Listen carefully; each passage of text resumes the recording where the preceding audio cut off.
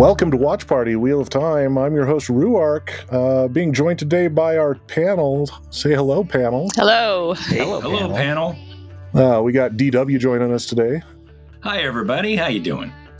Greg's with us. Yep. David also here. Beam me up. And Siobhan is joining us today as well. Hello, everybody. Axel and Samaria unable to make this recording tonight, but hopefully they'll be here for the next ones. But today we are going to get to episode 1, the Leavetakings from the show. We finally got the show out. We finally got to see it. Just before we get into this, initial impressions. What do you guys got? Well, I watched it twice. The first time I had my notepad in my lap, ready to take notes. And by the time the credits rolled, I was like, oh shit. I enjoyed it. I got so into it that I completely didn't write anything down. So then I had to watch it a second time for the purpose of this podcast. I'm personally not going to complain that you found it so interesting that you forgot to take notes. I don't think that that's a bad thing. DW. I got to say that I watched it once with my wife without taking any notes, just to kind of absorb it, and then watched it right before this to take my notes and kind of get it. I enjoyed both viewings, and I'm really can't wait for episode 2, which I'm watching right after we record this. Greg, what do you got? So much. I've only watched it once today, and I want to keep things as fresh as I can. So I tried to watch it about, a couple hours ago. Still processing. There's a lot there. Yeah, there's definitely a lot to be seen in this show. David, what were your first initial off-the-cuff impressions? Oh, man. It was great. Grabbed me even worse than Game of Thrones did, and that was pretty bad. So just the action, the characters, the intrigue, this is going to be fun. Yeah, I agree. This is going to be a fun ride all the way through. I'm going to give you a little background on this episode. The writer was Rafe Judkins and Michael Clarkson. Rafe Judkins also serves as the showrunner for Wheel of Time. He's the one kind of in charge of everything, kind of put the whole thing together from scratch. Rafe is a super fan, so the fact that Rafe is in charge is something that a lot of us in the fan community are very happy about. It was directed by Uda Brysevich. I believe I have no idea if I'm pronouncing that correctly, but I certainly hope so. Uda has done quite a few things with high quality TV. Uda has directed some episodes of Westworld, episodes of Stranger Things, episodes of Altered Carbon, all shows that I personally love. So I'm so happy that Uda agreed to come do some episodes of Wheel of Time. And with that background information, we're just going to jump right into our story recap. I'm just going to go through and start recapping the story, and you guys go ahead and speak up if there's something you want to say about. So we started out with Moiraine. We saw Moiraine putting on her suspenders, putting on her outfit, talking about getting ready for this whole journey. I kind of liked that scene because it really kind of helps set the world in a good way. Anybody have any thoughts on that one? There was some dialogue, like she's talking to herself or to the audience or whatever, where she was talking about the dragon who broke the world. Now, I was under the impression that the dragon was the person who fought off the Dark Lord in the previous life. Yes, that is correct. The dragon is the one who fought off the Dark Lord in the previous life. If you remember when I was going over that lore, when they sealed the Dark One away, the Dark One had a counterstroke which tainted the male half of the magic source.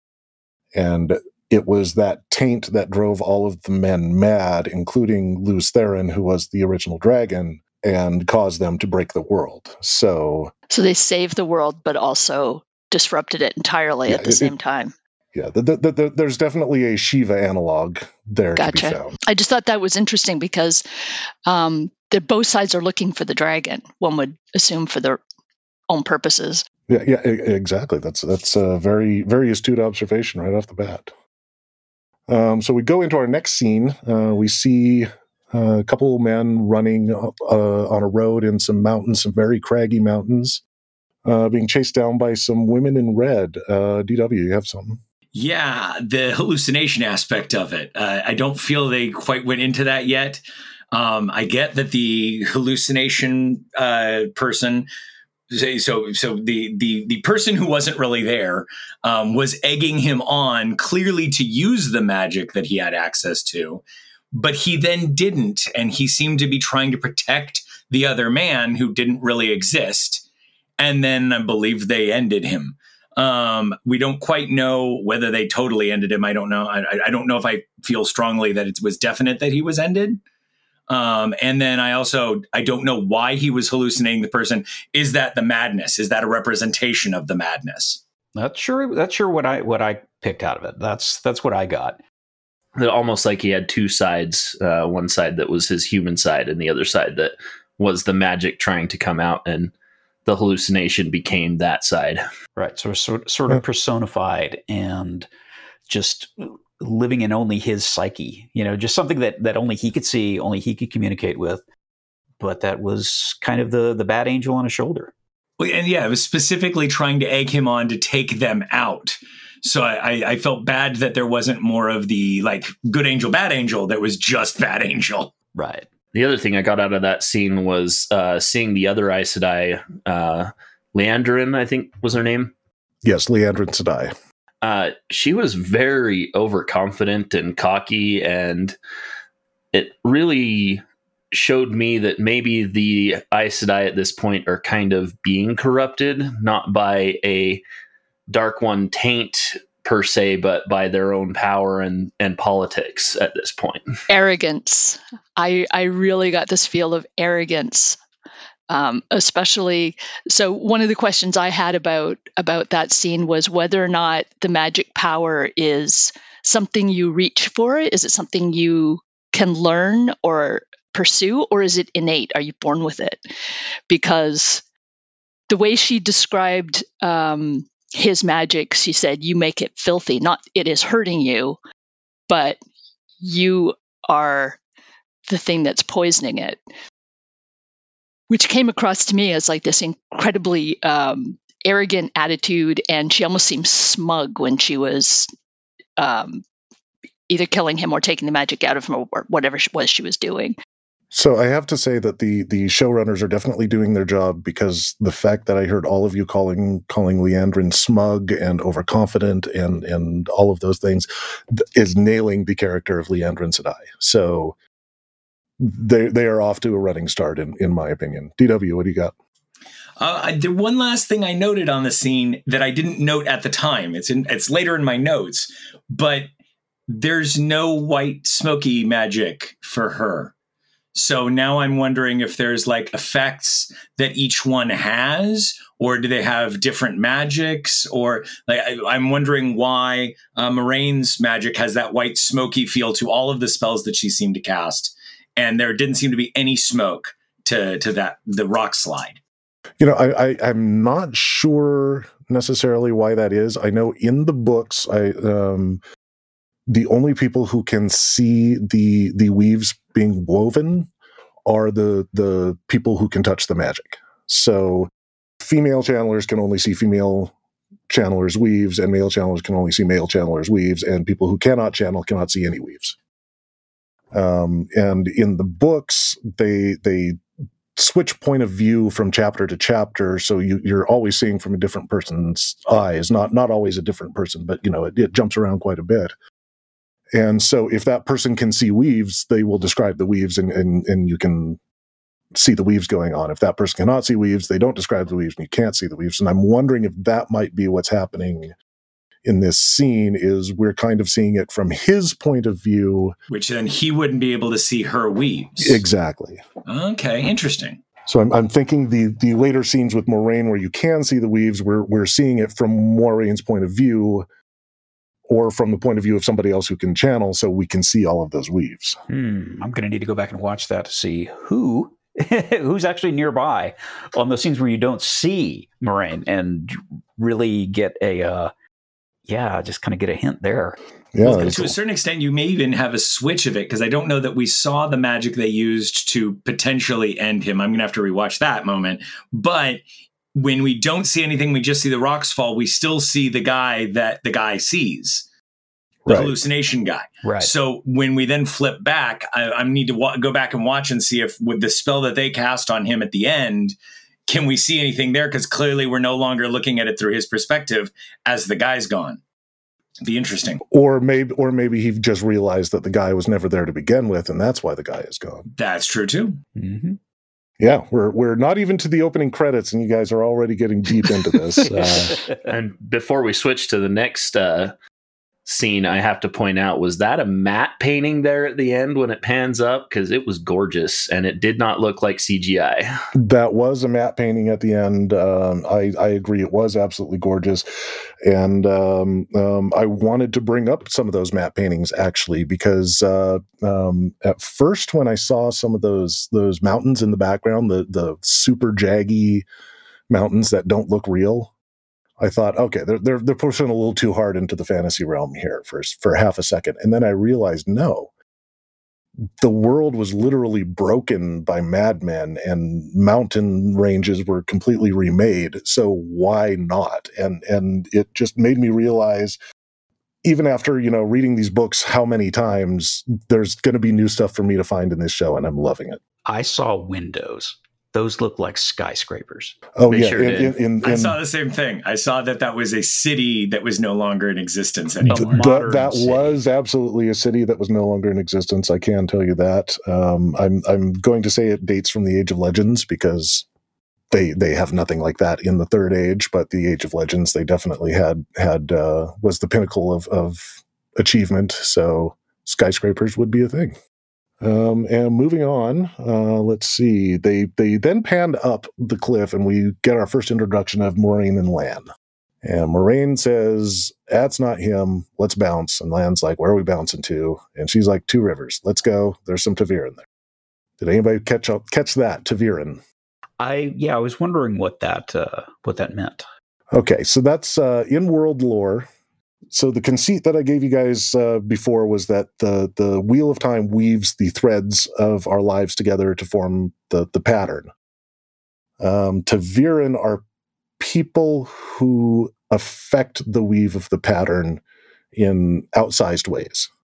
They will cause threads near them to weave closer to them, or to weave in ways that are advantageous to them. Basically, this is something I love that Robert Jordan came up with, because it is a complete explanation for Deus Ex Machina. Yeah. You have your hero people that the pattern needs in order to make the pattern the way it is, and those people cause the pattern to actually weave around them in a way.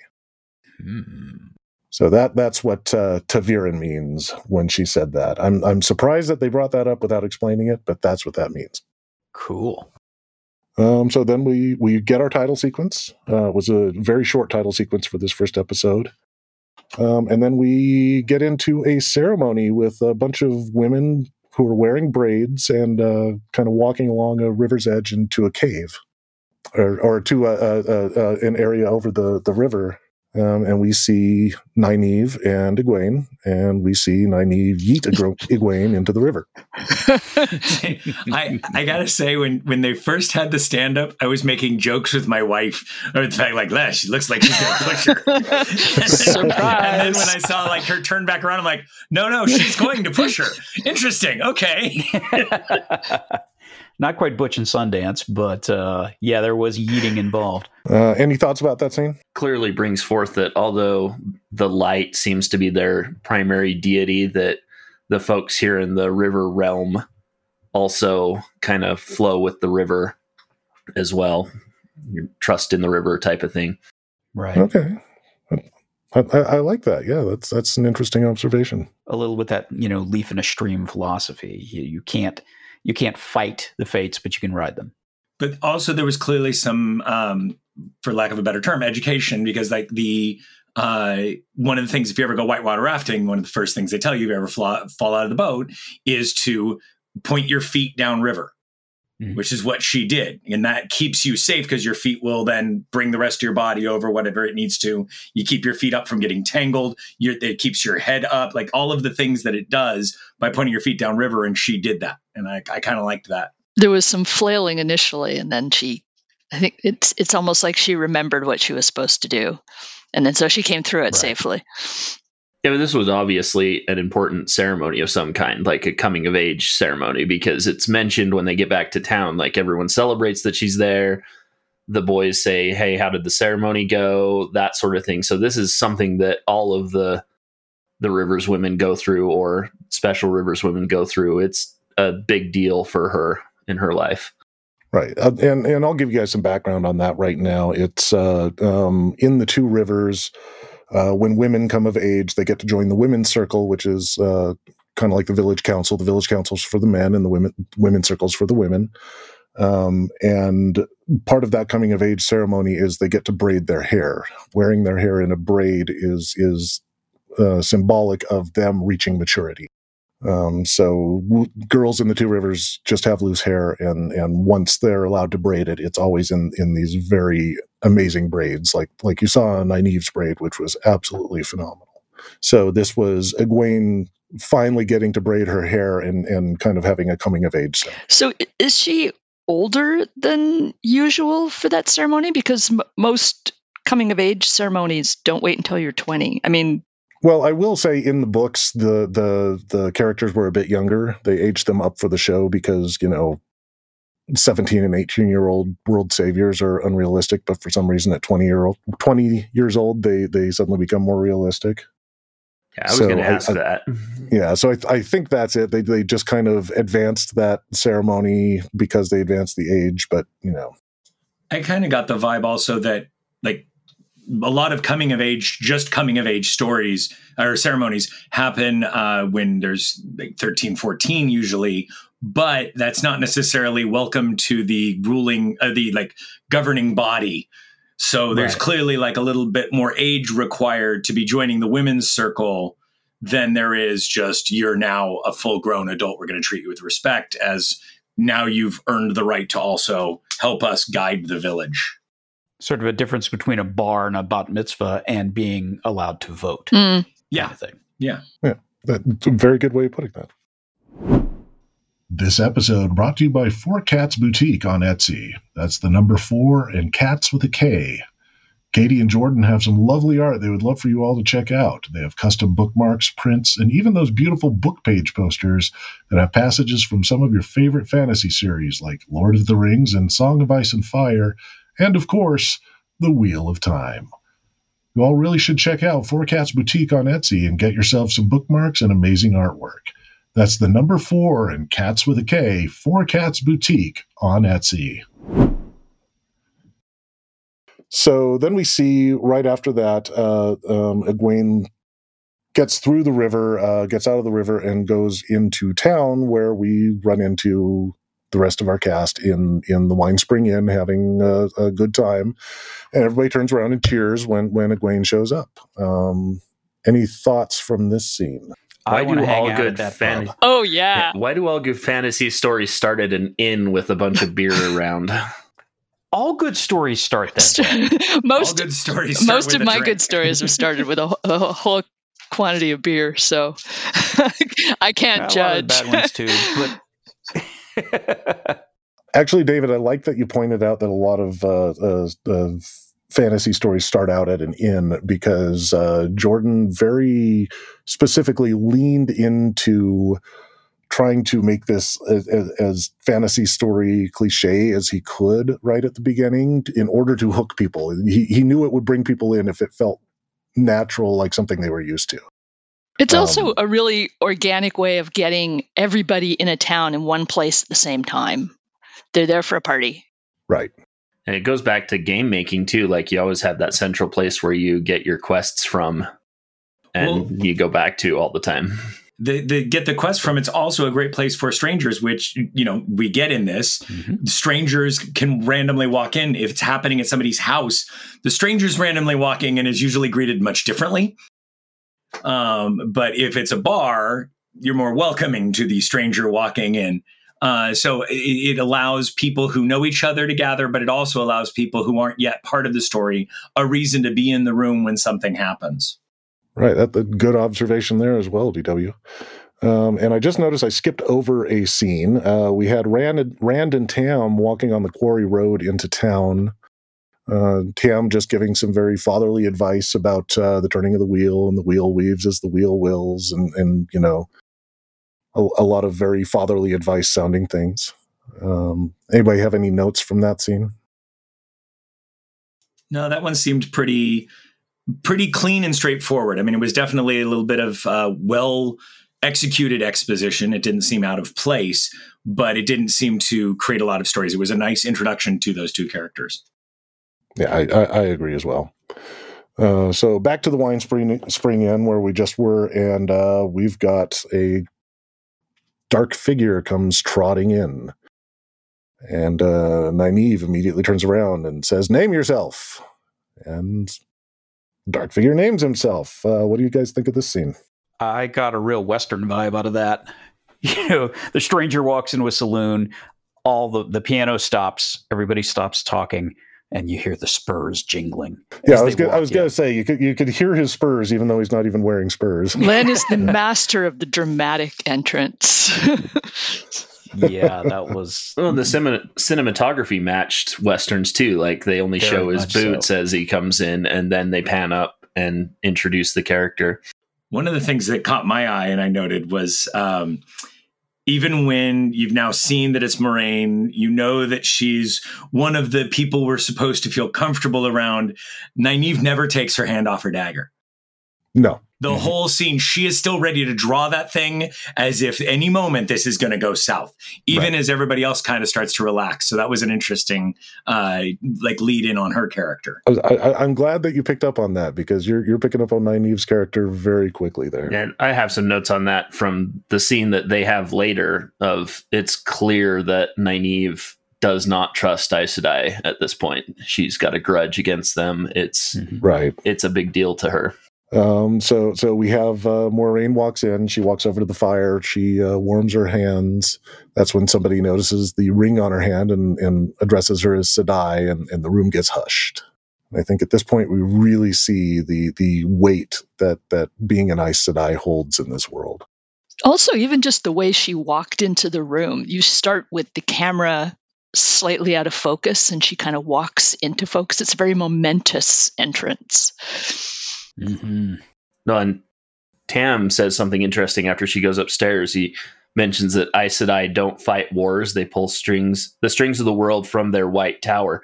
So it really brings into play how these folks feel about the city magic users and the politics of the time right now. Also, a very interesting observation. Yeah. So we see Lan and Moraine go off to their rooms, and everybody else kind of continue on their way.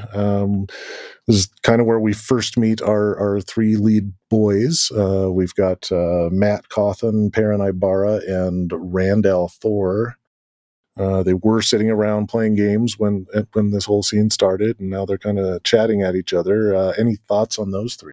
They really seem to have, some at first some of the the standard archetypes. You've got the shepherd, and you've got the wizard, or not the wizard, but the muscle, and you've got the thief. You don't really catch the thief vibe until a little later when Podden Fane comes in, but they're interesting archetypes that you see from the outset. Oh, I got the thief vibe from him like right during the game. Yeah, and he already had the thief vibe early for me. But then they spend so much time saying how much of a heart he has and how much he cares about his family and his life and everything. It's like the thievery is not his prime focus. It's not his prime drive. It's like a secondary thing that's there just because that's the way he was raised. The lovable rogue. It's his job. Yeah. Yeah. Thief with a heart of gold. Yeah. Very Aladdin kind of thing. I steal because I have to, So the character I've always compared Matt to is Han Solo. which is everything that you guys just described. So I think you're right on track with understanding these characters. The lovable rogue. The lovable rogue.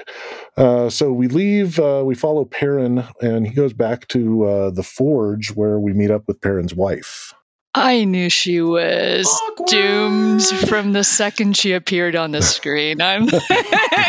There's no way too this good for guy this is world. going to go off on this quest from which he may never return if he's got a wife he loves at home. She's got to go. Yeah.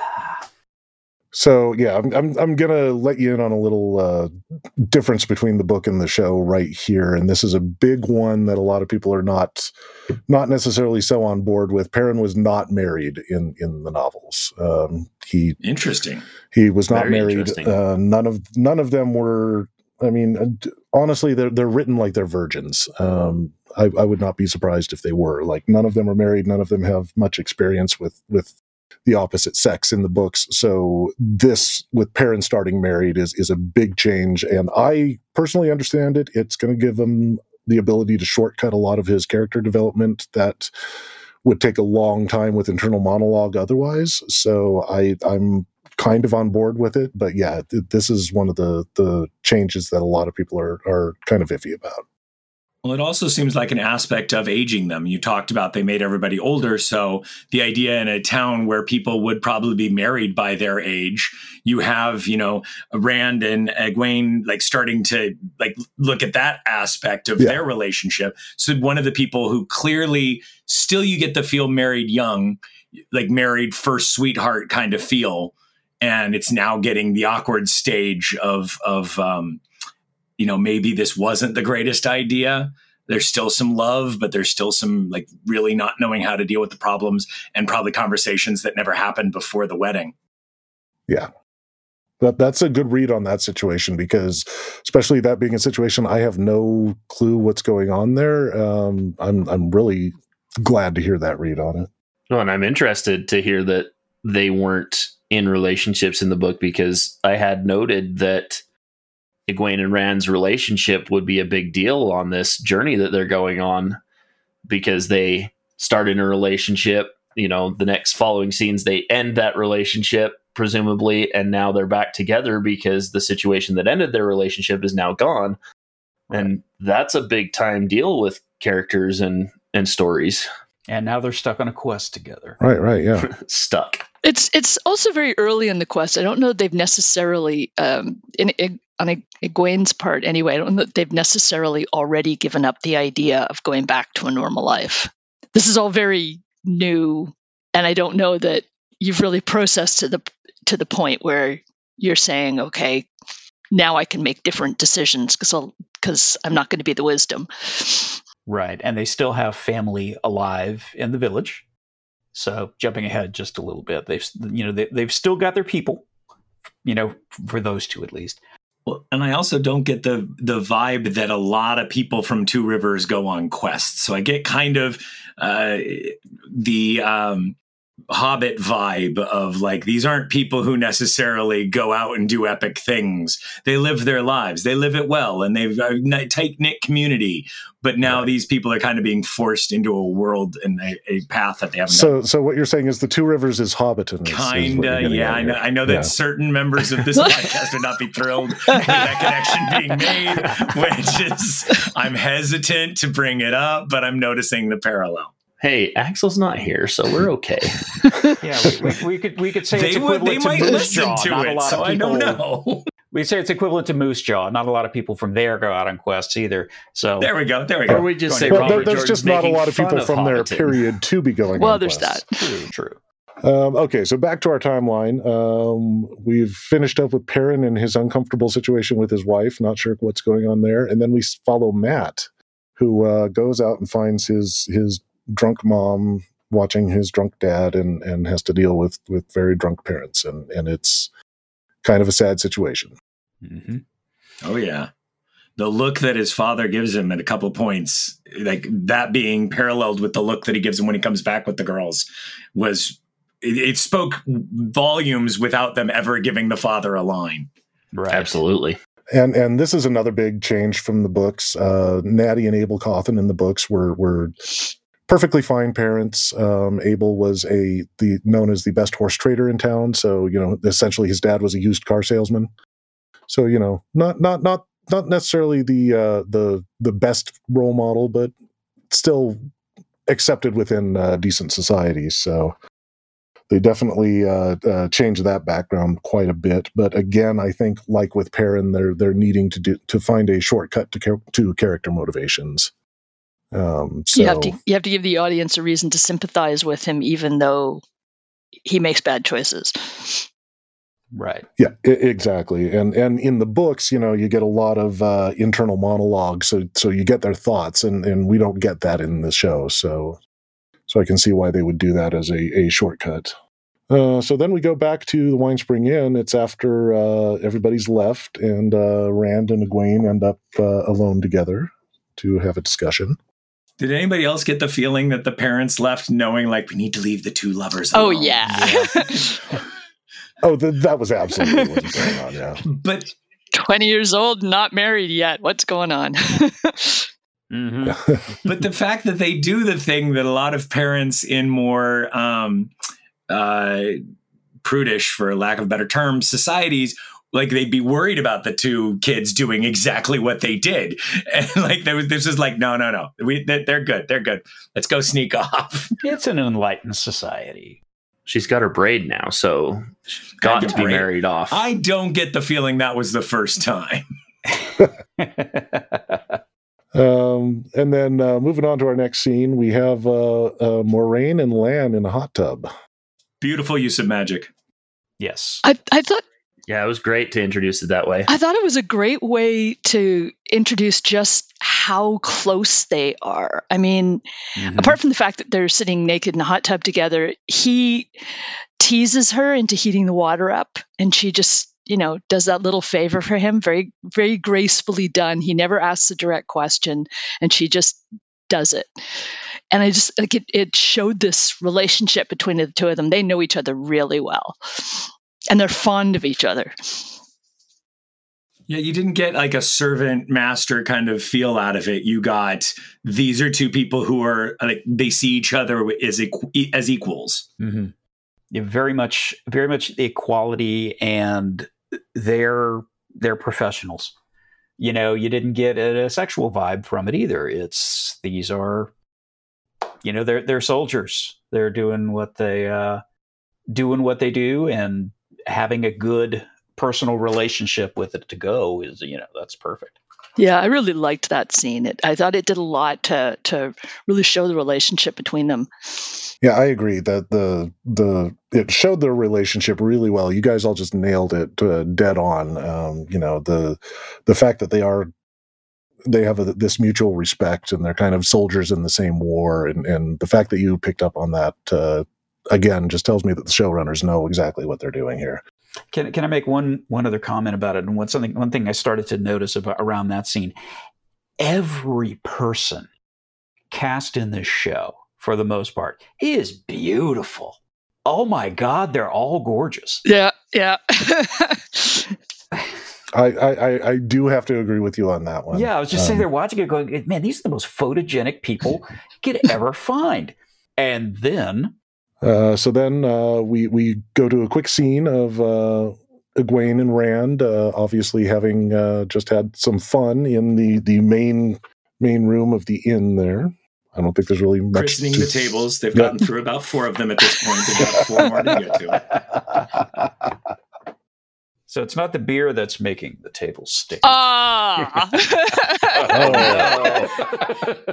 It's also, there's not a smoking and non-smoking section. There's the, which tables would you prefer? Sticky or non-sticky? So then we've got our next scene. We just see a dark rider on a horse riding into the center of town. The Fade. That's a remarkably chill horse. Yes.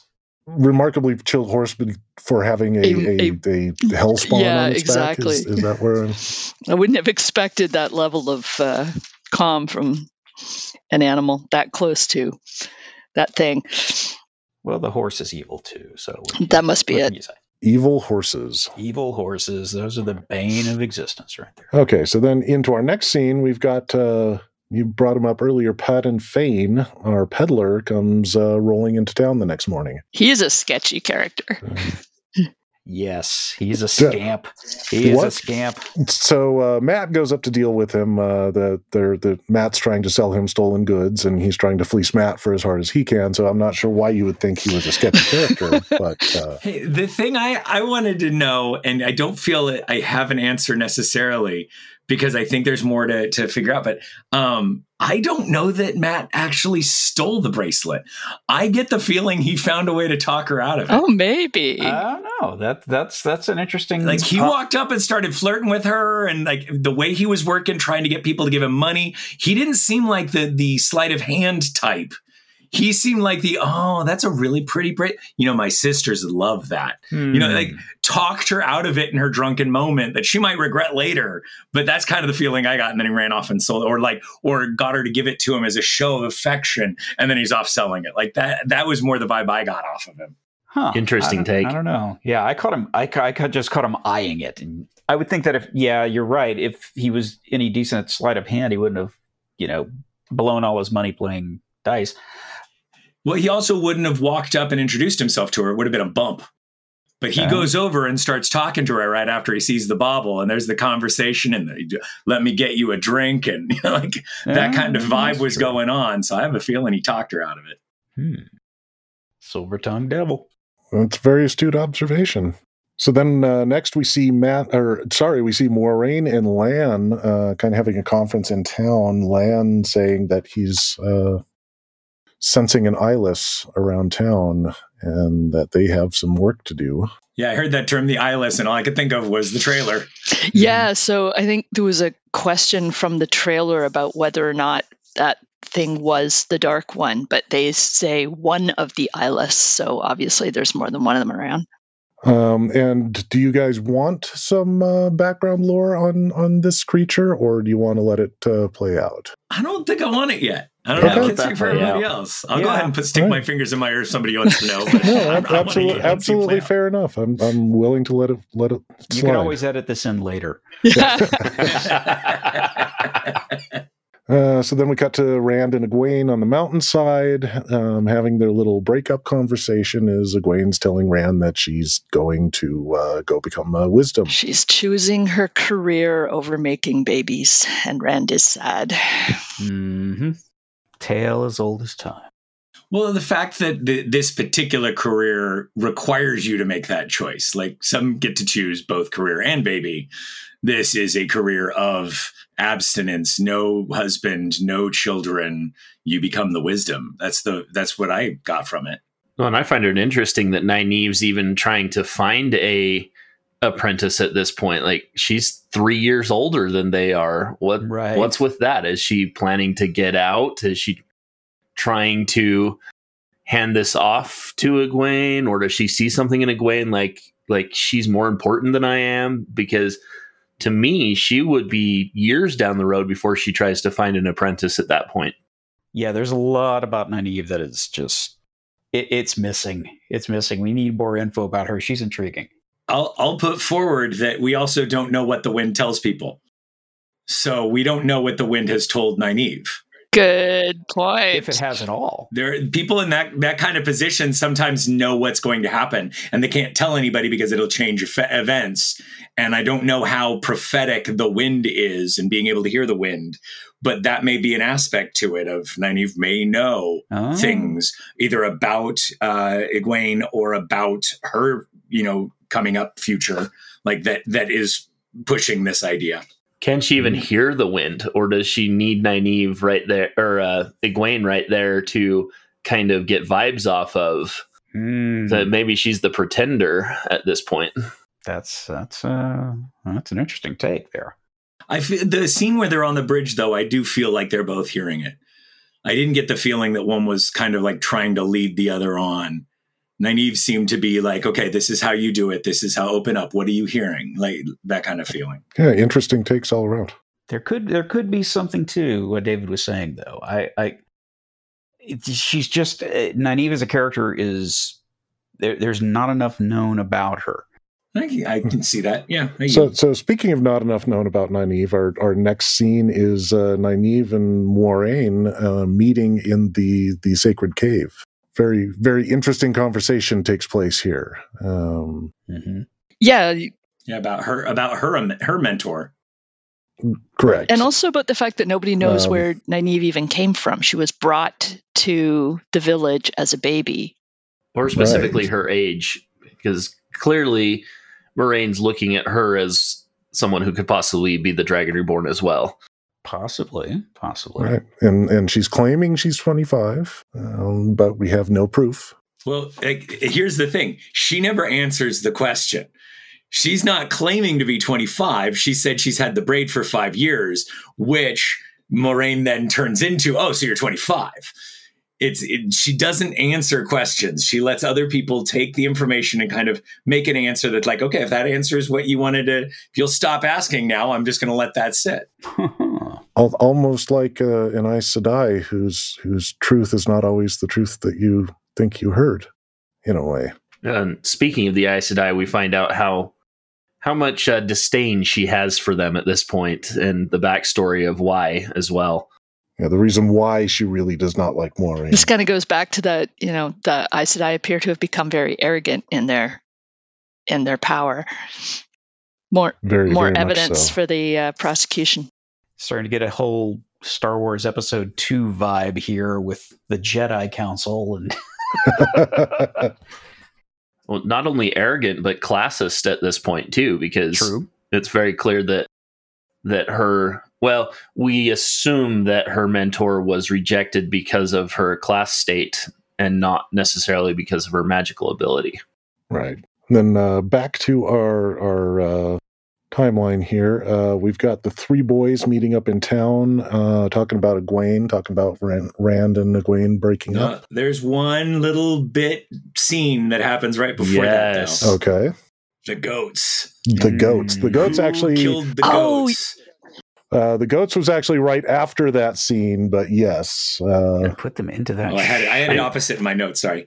That's no problem. I'm curious, is this a message or an offering, or is this how the Trollocs are created that we see in this town? I looked at that the first time I saw that scene. I thought, okay, the Trollocs are killing animals and eating them. But the second time, I thought, no, those things have burst. That the Trollocs came out of those. Not only burst, they're only in the shape of one of the halves of the yin yang. And they're mostly, from what I could see, it mostly looked like deer, animals with horns, and all the Trollocs had antlers and horns. Had horns on them, yes. It's all a very interesting theorizing there. Because you don't see the Shade march in with a bunch of Trollocs when he comes into town. It's like, well, did the Shade march into town, figure out what's going on, go out of town, find his animals, and create his Trollocs to go rain havoc? All right, I like where you guys are going with this. Then our next scene after that, we've got Egwene and Nynaeve on the bridge, the scene you were talking about earlier where they're listening to the wind together. And we've got, we go back to the three boys in town, and this is the point where they pool their money together to give Matt some money because he's a little short. Yeah, nice to see the friendship is strong, despite the gambling and everything felt a little bit like he might be the type that was taking advantage of them occasionally. But this is the proof that no, they all have a friendship here. Yeah. And he wasn't trying to take advantage of people just to take advantage of them. He's trying to make money because his family, which he cares about, is not really that functional. He's very protective of his sisters. So he's trying to be the provider and the stable element there. Right. Then we see Rand and Tam go back to the Althor farm for the night. They're heading back to celebrate on their own. And we see the winter night celebration begin in earnest. We see people putting lanterns into the river. The conceit there is that they are calling the souls of their lost loved ones back to visit with them during the winter night celebration. Mm-hmm. Little Day of the Dead kind of thing. Yeah. Well, and as you mentioned, Ruark, the Asian themes, it's a very Asian feeling ceremony of the lanterns that I know they use for floating in the water and lifting up into the air to celebrate the dead. It's also in some Latin, Latino cultures as well. It's cool. very much of a Day of the Dead kind of thing too.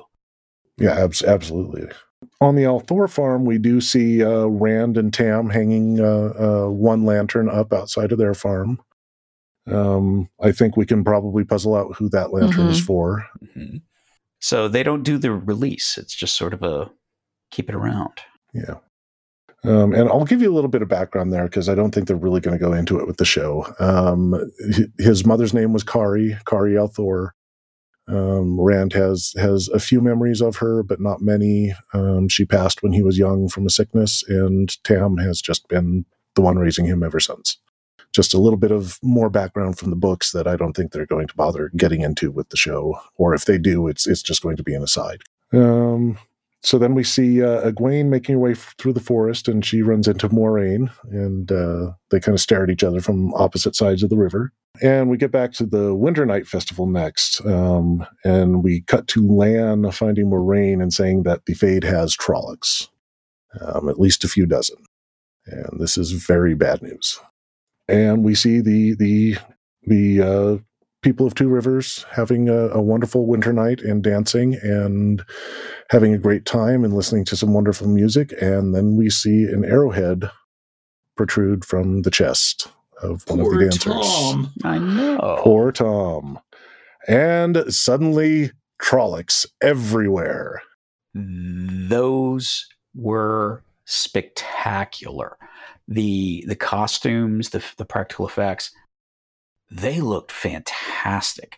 They were frightening. They really had a sense of scale and a sense of size to them. Although I did notice there was a dolly pan going through, and there was one that seemed kind of small that was attacking someone. Just that one, it looked a little out of place, and I don't know if that's supposed to be a juvenile or what the explanation is for it, but they were a range. It wasn't like, orcs where everything looks the same. Right. This was, there was variation, and there was some real thought put into the personality, making them separate. And I also noticed that they were actually hard to kill, unlike orcs from Lord of the Rings. Like one arrow brings an orc down, but these guys, they were slashed at, stabbed at, throats cut, and they're still moving around trying to kill you. They were pretty tough to kill. Yep. I loved the one that you saw running towards them on all fours. And then just as it gets close, it gets up on his hind legs. I thought just the whole effect, like the really animalistic movement, I thought just really made it for me. You get that feral feel. It really just amps up the terror of it. Yeah, that whole scene was just so frantic. The first time I watched it, I kept thinking, where's Moraine and Lan? Where are they? What's taking them? And then, because, this thing this whole battle just seemed to last forever. And then the second time I timed it, and it was exactly 4.5 minutes between all the Trollocs bursting into the town square and Moraine showing up and starting to kill them. So she must have been coming out of those woods at a dead run. But because the battle was just so intense, it felt like it was 20 minutes. Right. Yeah, I have to say the Trollocs are everything I hoped they would be. They really stuck true to the book description of the Trollocs. Well, they had 25 pages of descriptions too. Yeah, exactly. of each Trolloc. Well, Jed over here, he has, yeah. And I can say that they did change them up just a little bit in that in the books, they were kind of all written as being the same size, which was huge, like the size of the largest Trolloc that you saw there. Whereas I like the more variation in size that they were showing in the show. Like you were saying, Greg, the very small Trolloc. I also saw that Trolloc and I was like, that is interesting because that is not a Trolloc-sized Trolloc. Yeah, it's almost cute. Yeah. But It's an just Ewok as among the vicious as Wookiees. the others. Like he This is seemed true. like maybe a faster model, maybe goat based, whereas some of the other were bull based. They're like you could just picture him run up and button the hell out of somebody. There was a couple that had tusks, so I wondered if they came from boars or something. Yeah, there were a couple with very strong boar tusk feel to them. We cut quickly over to the Althor farm, where suddenly a Trolloc is attacking Tam and Rand as well. A lot of interesting things happen in this scene. I know you guys have some thoughts. That sword. Oh, That heron Absolutely. sword, so gorgeous. The Beautiful. sword with the duck on it? What? I also noticed that it heron, was right? hidden. It was Yes. hiding under his bed in a chest. This is not something that he wants to show everybody. It's not something that he cares about it clearly, but it's not something that he brings out and displays. and he proud knows of. how to use even though it. it's a beautiful sword. And he's not proud of it. He's got something in his past. Really told me something about Tam, and I have this major theory that I'm going to stick to until somebody tells me otherwise in the show, but I think he's a warder in his past. There's several reasons that sword was katana based, exactly like Lan's sword is katana based. So, Okay. that suggests that the warders have kind of a standard sword that they use. He could fight. He pulled that sword out and he was slashing and blocking in ways that were clean and very rehearsed, like he'd done it before. Plus, he has all this knowledge about the White Tower and Aes Sedai and the world. And did you notice that he knew they were Trollocs? Yep. Well, everybody else is screaming, "What the hell is that?" He's like, "It's a troll." Well, there's that. There's also, I got the feel from the heron on the blade that what I was reminded of was Kill Bill. That like, is that the Hattori Hanzo level sword? Are we going to later see that emblem and be like, that's the guy who makes the magic swords or whatever it is? So heron style, like It was featured heavily. Like they lit it up, and it wasn't fast either. They paused for a good moment on that. good hero shot. Yeah, Heron shot, I guess. the hero heron shot, indeed. So then we cut back to the Two Rivers, where we've got Nynaeve and Egwene are now getting attacked by a Trolloc. This is the one you were talking about earlier, Siobhan, that came running up at them on all fours and then stood up. And this scene, I absolutely loved this scene. The Trolloc comes rushing up and it screams in their face, and Nynaeve screams right back in its face. Yeah, I have a feeling they saw Captain Marvel and was like, wait a minute. The only thing I found jarring about that scene was that was the one that Moraine tore apart, and like that was some CGI that made all the other practical effects stand out so much more. Mm-hmm. In other words, it wasn't a badly done CGI, but because the practical effects were being done so well, it was jarring for a quick moment to see something be like, oh, that was CGI there. Oh, okay, I guess they're mixing both. Right. Yeah, it did stand out to me as well. It just didn't flow. That one little shot didn't quite flow with the rest of the battle. Everything else was shot so beautifully. So absolutely, yeah, the sense of frenzy and the sense of danger and doom was really there. There was an interesting spot where they were watching Matt walk away to go find his sisters, and they switched from cart to shaky cam, and it was him stumbling. It was a little distracting because it was such a jarring switch, but then it was like, oh, that is him. That's his character. He's kind of stumbling. He's disoriented. It made sense at that point. Well, and speaking of that, I noticed it's one of my least favorite things in especially some good martial arts films is when they use shaky cam, that for the movie makers makes it easier to get away with some of the effects or the shots not needing to be shown so cleanly. But it also detracts from me, because if somebody's a really good martial artist, I want to see them. Please hold the camera still so I can see it. And with this, like the beginning, I was a little concerned, because even not just that scene, there were other moments where they used a bit of shaky cam. And then I realized, no, it's because that was the frenzy that was the beginning. Once you get land fighting, once you get the different people, there's some calm that comes over the camera. So it's they did it just for a moment to jar you up. And they're like, no, don't worry, we're not going to do this the whole time. Yeah. Which I appreciate it. I thought that was a fantastic choice, because all this happened so suddenly. Everybody's terrified and disoriented and running around screaming. And then at the point where the camera starts to slow down, it's where people are picking up their weapons and fighting back. And it's not just the swordsman, it's everybody. Like the woman from the bar is like picked up something sharp and she's hitting with a pitchfork or something. Yeah, the ladies with the pitchfork. The end scene where they all converge on the last Trolloc, it's great. Oh, it was beautiful. It was a moment of seeing that this town is not necessarily defenseless. Granted, the amount of Trollocs that they're going to be facing, it's more daunting. But like when they had that moment, they teamed up and they took that one down.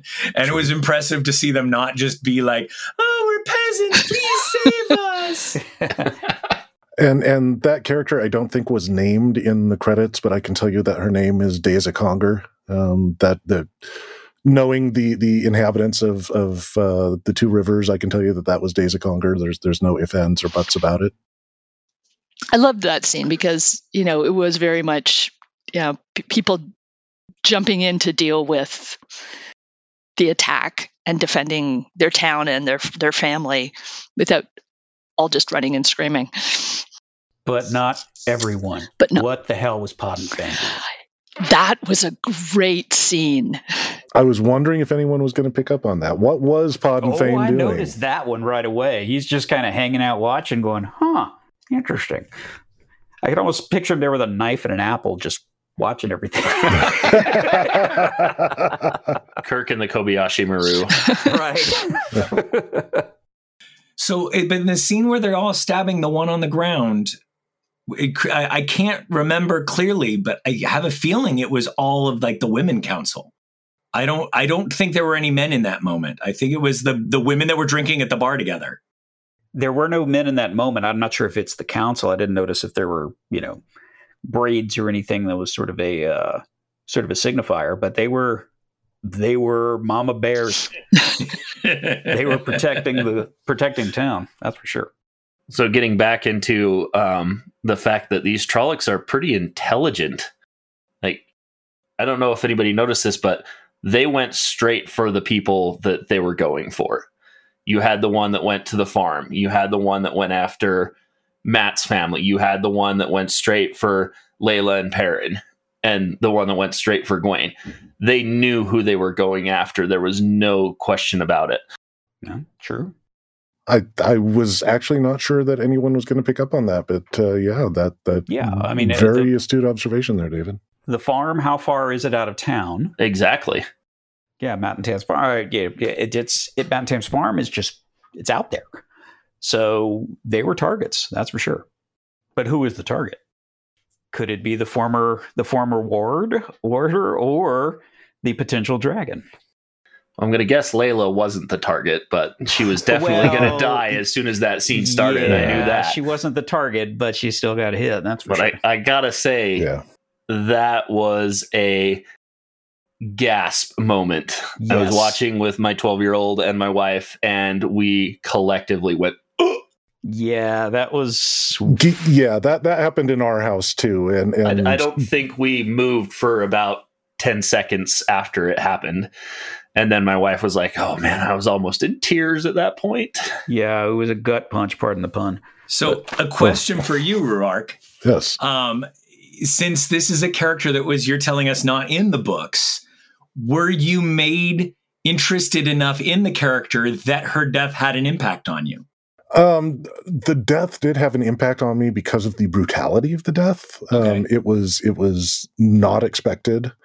I did kind of expect her to die before the end of the episode because, how could Perrin go on this journey with a wife still there? But I wasn't necessarily expecting something like that. That was, as Greg put it, that was a gut punch. And my wife and I were talking about the fact, like, that's not something you get over. Oh no. That's going to mess with Perrin for a while. Yeah. And does he tell anybody that that's what happened? Like, he just brings her body out and lays it with all the others that the Trollocs noticed killed. that. You know, my daughter was instantly, she's like, he's going to have issues for his whole life. Yeah. Yes, that will stick around like luggage. Not that he didn't already have issues, because honestly, that was an anger fit that wasn't in the moment. There was something there from past or for his personality. He's got some anger issues. It was almost like that is true. Came out because it was almost of like a berserker rage. Right. Absolutely. He seemed fairly calm, fairly easygoing, and then you get him into a life or death situation, and all hell breaks loose. He doesn't have much control when he's like that. Put a Trolloc axe in his hand and things go bad. Yeah, well, I think you could say that to just about anybody. Yeah, Trolloc axes never lead to a good time. No. Unless you're a Trolloc. Unless you're a Trolloc. Who knows what Trollocs do in their bedrooms? Yeah, who knows? I don't want to get too deep into that question. But that around sounds like a different podcast. Yeah, a wholly different podcast. Join us for Wheel of Time After Dark coming up next. Love line for Trollocs. So around the same time, we see Nynaeve dragged off by a Trolloc. Yeah, where'd she go? She'll be back. I don't think she's dead. She's not dead. She'll be back. I'm sure she's you not don't dead. you don't put that much effort into making her mysterious and important. No, she's going to show up and be like, "What's up, guys?" You know. Okay, so nobody is fooled by Nynaeve being carted off by a Trolloc. No, she's out there. She will return. That's just obvious. Well, in all honesty, I didn't have any suspicion of her being on the betrayal type of side, but now your guys' comments about how maybe she's faking it, like, oh, well, now that leads a little bit more that I hadn't thought of. Yeah, I really think that maybe that her being in the possession of the Dark Ones or in their league or being with them, even if as their prisoner, causes her to be corrupted at that point, because she's already got this obvious hatred for the Aes Sedai. So hatred leads to darkness, as we all know from Star Wars. Yeah, she's got sort of a Palpatine kind of vibe. Is she a double agent? You know, we may never know. Although we will know at some point, but we may never know. If we stop watching, we'll never know. But no, that's not going to happen. I'm watching this. Not at this point. I'm in. So then we get to kind of our big scene of this whole episode. Moiraine and Lan, they're in there. They're fighting the Trollocs. We're seeing them working together. You finally see how a warder and Aes Sedai can work together. How that bond kind of helps them. We see Moiraine get stabbed by a throwing knife right in the shoulder, and then we see Moiraine kind of go crazy and really reach out and start using some really intense magic at that point. David, you have something to say about that? Yeah, so I wanted to touch on the magic itself because, man, first of all, I dig that effect a lot. Yeah. Like, it very cool. Seriously looked like she was a comic book character while she was using the magic. It was a little Doctor Strange, really flat witch kind of thing. Yeah, it was lit really flat, so she kind of just went into another world. And even the strands, as they were reaching out, kind of did the same thing. So, like, it made me think, hey, this magic isn't really in the world. It's kind of outside of the world, but affecting the world. And I also noticed that she had to pull from the things around her. Like, the magic isn't just created, it exists, but she has to kind of pull it from somewhere. It's the light. It's the light. They keep they keep referring to the light, and she's pulling things from flames, from candles. Well, and her energy too. Like, she's drained by pulling this out. Right. By the time she's done with this fight, she can almost barely stand. DW. One of the things that I thought was really interesting about it was also from an actor standpoint, one of the most difficult things with doing magic is when you're acting it, there's nothing happening. So trying to like make it seem real and consistent and stuff is a compliment to anybody that you watch do magic in a TV show or movie and you don't see it as odd. They've made it natural. So but one of the things I thought was beautiful with this particular one, which also goes back to, I think, Siobhan, you were the one to note this in one of our previous episodes, the circles. They did the aerial shot, and she's the circle in the center, and you have land still fighting around her. Mm-hmm. Mm-hmm. And it was a beautiful moment of watching her create a circle around herself, but you also still have some awesome fighting going on. So it's not just watching somebody wave their hands and be weird. Like that's happening, but you also, your eye is drawn to him fighting. So there's so much going on that you don't have time to find it odd that just these hand gestures that go on. So it was my compliments to them on how they, for lack of a better term, wove that. Agreed. Yeah. To have somebody just sort of doing this woo-woo thing while in the meantime, you got a badass beheading creatures behind her, watching her back, having her six. That was fantastic. The effect with the helix going up into the clouds to create the lightning was really, that was an interesting choice of visuals there. Yeah, it almost looked like DNA. Sort of that going up. Yeah, that double helix strand sort of twisting up into the clouds. That's I'm interested to see how that's going to pan out. I was interested in that as well. I liked the visual representation that they had of that at that moment. And just to reference what Palpatine, who was brought up earlier, who threw the Senate at somebody, Moraine then threw the inn at the Trollocs. Yeah. Brick by brick. That was very cool. The just turning all of the brickwork into, into projectiles. That was a lot more visceral than just waving the hand and somebody just blows apart. Well, and again, it says something about the magic in this world, because we haven't seen the actual magic itself hit somebody. Like the magic creates fire and then they throw the fire, or the magic pulls the rock out of the mountain and they throw the rock at them. The magic itself hasn't been thrown at them. I don't know. It did kind of tear apart the one that was after Nynaeve and Ingrid. It just... It sort of shredded them apart. That was the CGI that you were talking about, DW there. It just, that's what it seemed to do. I didn't notice any projectiles or anything. It was sort of like the light just sort of grabbed him and... Yeah, kind of wrung him like a wet rag or something almost.